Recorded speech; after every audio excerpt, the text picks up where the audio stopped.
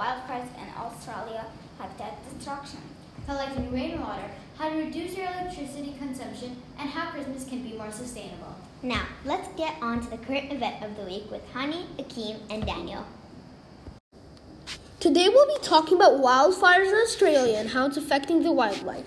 On the news, we have seen a woman taking off her jacket to save a koala in the Australian bushfire. The koala bear was stuck in a tree that was literally on fire. The koala is still in the hospital in a bad condition. It was estimated that over 1,000 koalas have been killed from the fires, and that 80% of their habitat has been destroyed.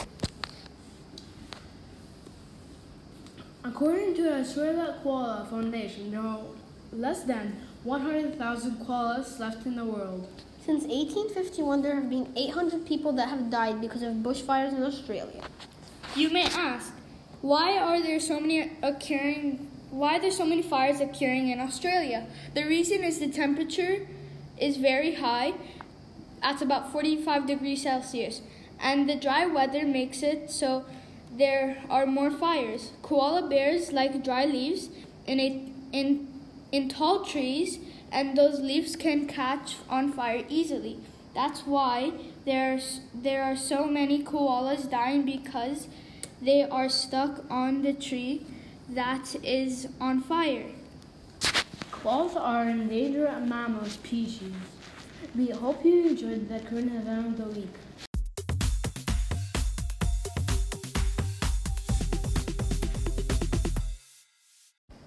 Today we are going to talk about how collecting rainwater is illegal in some part of the world.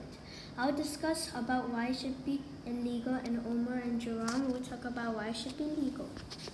Did you know that in some states, collecting rainwater more than the decided limit is illegal? You can pay money or go to jail if it's serious. If people collect rainwater, that water might not make its way back to oceans, rivers, or lakes.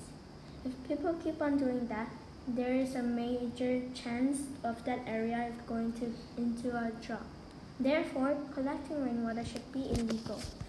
Collecting rainwater should be legal because people could do something with their rainwater. They can use it to wash their dishes or clothes. For example, if a family does not have a lot of money, they could use their collected rainwater to use around the house instead of their running water at home. I think it should be legal because for the poor people, they won't be able to afford water from a supermarket. So they will need to take rainwater so they will be able to drink water.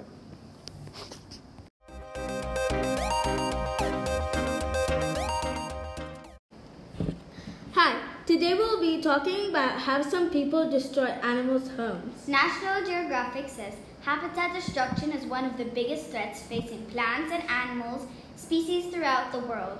The clearing of land for farming, grazing, mining, and drilling impact 80% of global species whose homes are in the forest.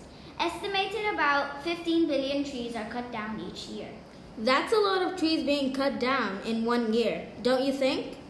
When an animal loses a natural home or a habitat, its number decreases quickly, and their species moves faster towards extinction. The effects of habitat being destroyed are basically the loss of species. Every type of habitat destruction results that a population of animals are getting closer to extinction. Breaking down habitat causes instant harm to animals and kills many species in this process. These are some of the ways that we can stop destroying habitats. Try to use less tropical wood. Produce less garbage. Consume no meat out of mass production. Save energy and water. Now let's pass it on to Carlos, Benny, Sarah, and Sophia.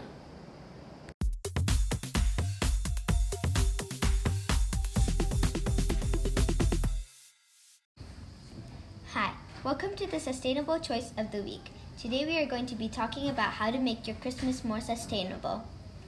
Did you know that every Christmas in the UK, about 108 million rolls of gift wrap is thrown out? That has a huge impact on Earth because we are not recycling. That doesn't mean that you can't get Christmas presents. Something you can do instead of using gift wrap, as a present wrapper, you can use bags as a substitute for gift wrap. Are there things that people do during Christmas that are not sustainable, or that they get a real Christmas tree every year, which is not sustainable? But that is actually not true, because when you get a real tree every year, you are not being sustainable. So what you should do is get a fake Christmas tree so you can reuse it every year. Another way to make your Christmas more sustainable is by not using so many Christmas lights or not putting them all on the same time. That is because you're wasting energy and turning them on. But if you don't want to keep it on all the time, you would save a lot of energy. A way you can do that is by using a Christmas light timer. They can help you, because if you go out and you forget to turn them off, the timer will do it automatically with the time set. What you could also do is not throw away your Christmas lights, but reuse them for the next year so you can help the environment and not pollute the environment. So, we wish you a sustainable Christmas. We wish you a sustainable Christmas. We wish you a sustainable Christmas and a sustainable New Year. Santa wishes you a nice and sustainable Christmas.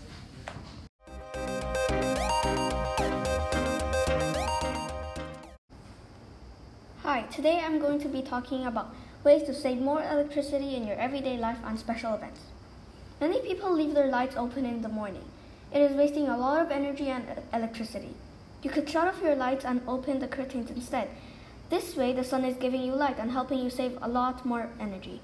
Another way you could save electricity is that when you're not using a room, turn all the lights and AC off. Also, when you're in a villa, then don't often use the outside light because we don't really need them. In special events like Christmas and Diwali, you could turn off the LED lights in the morning and turn them on at night. For this year's Diwali, I saw a lot of people's LED light on during the morning. This is wasting so much energy.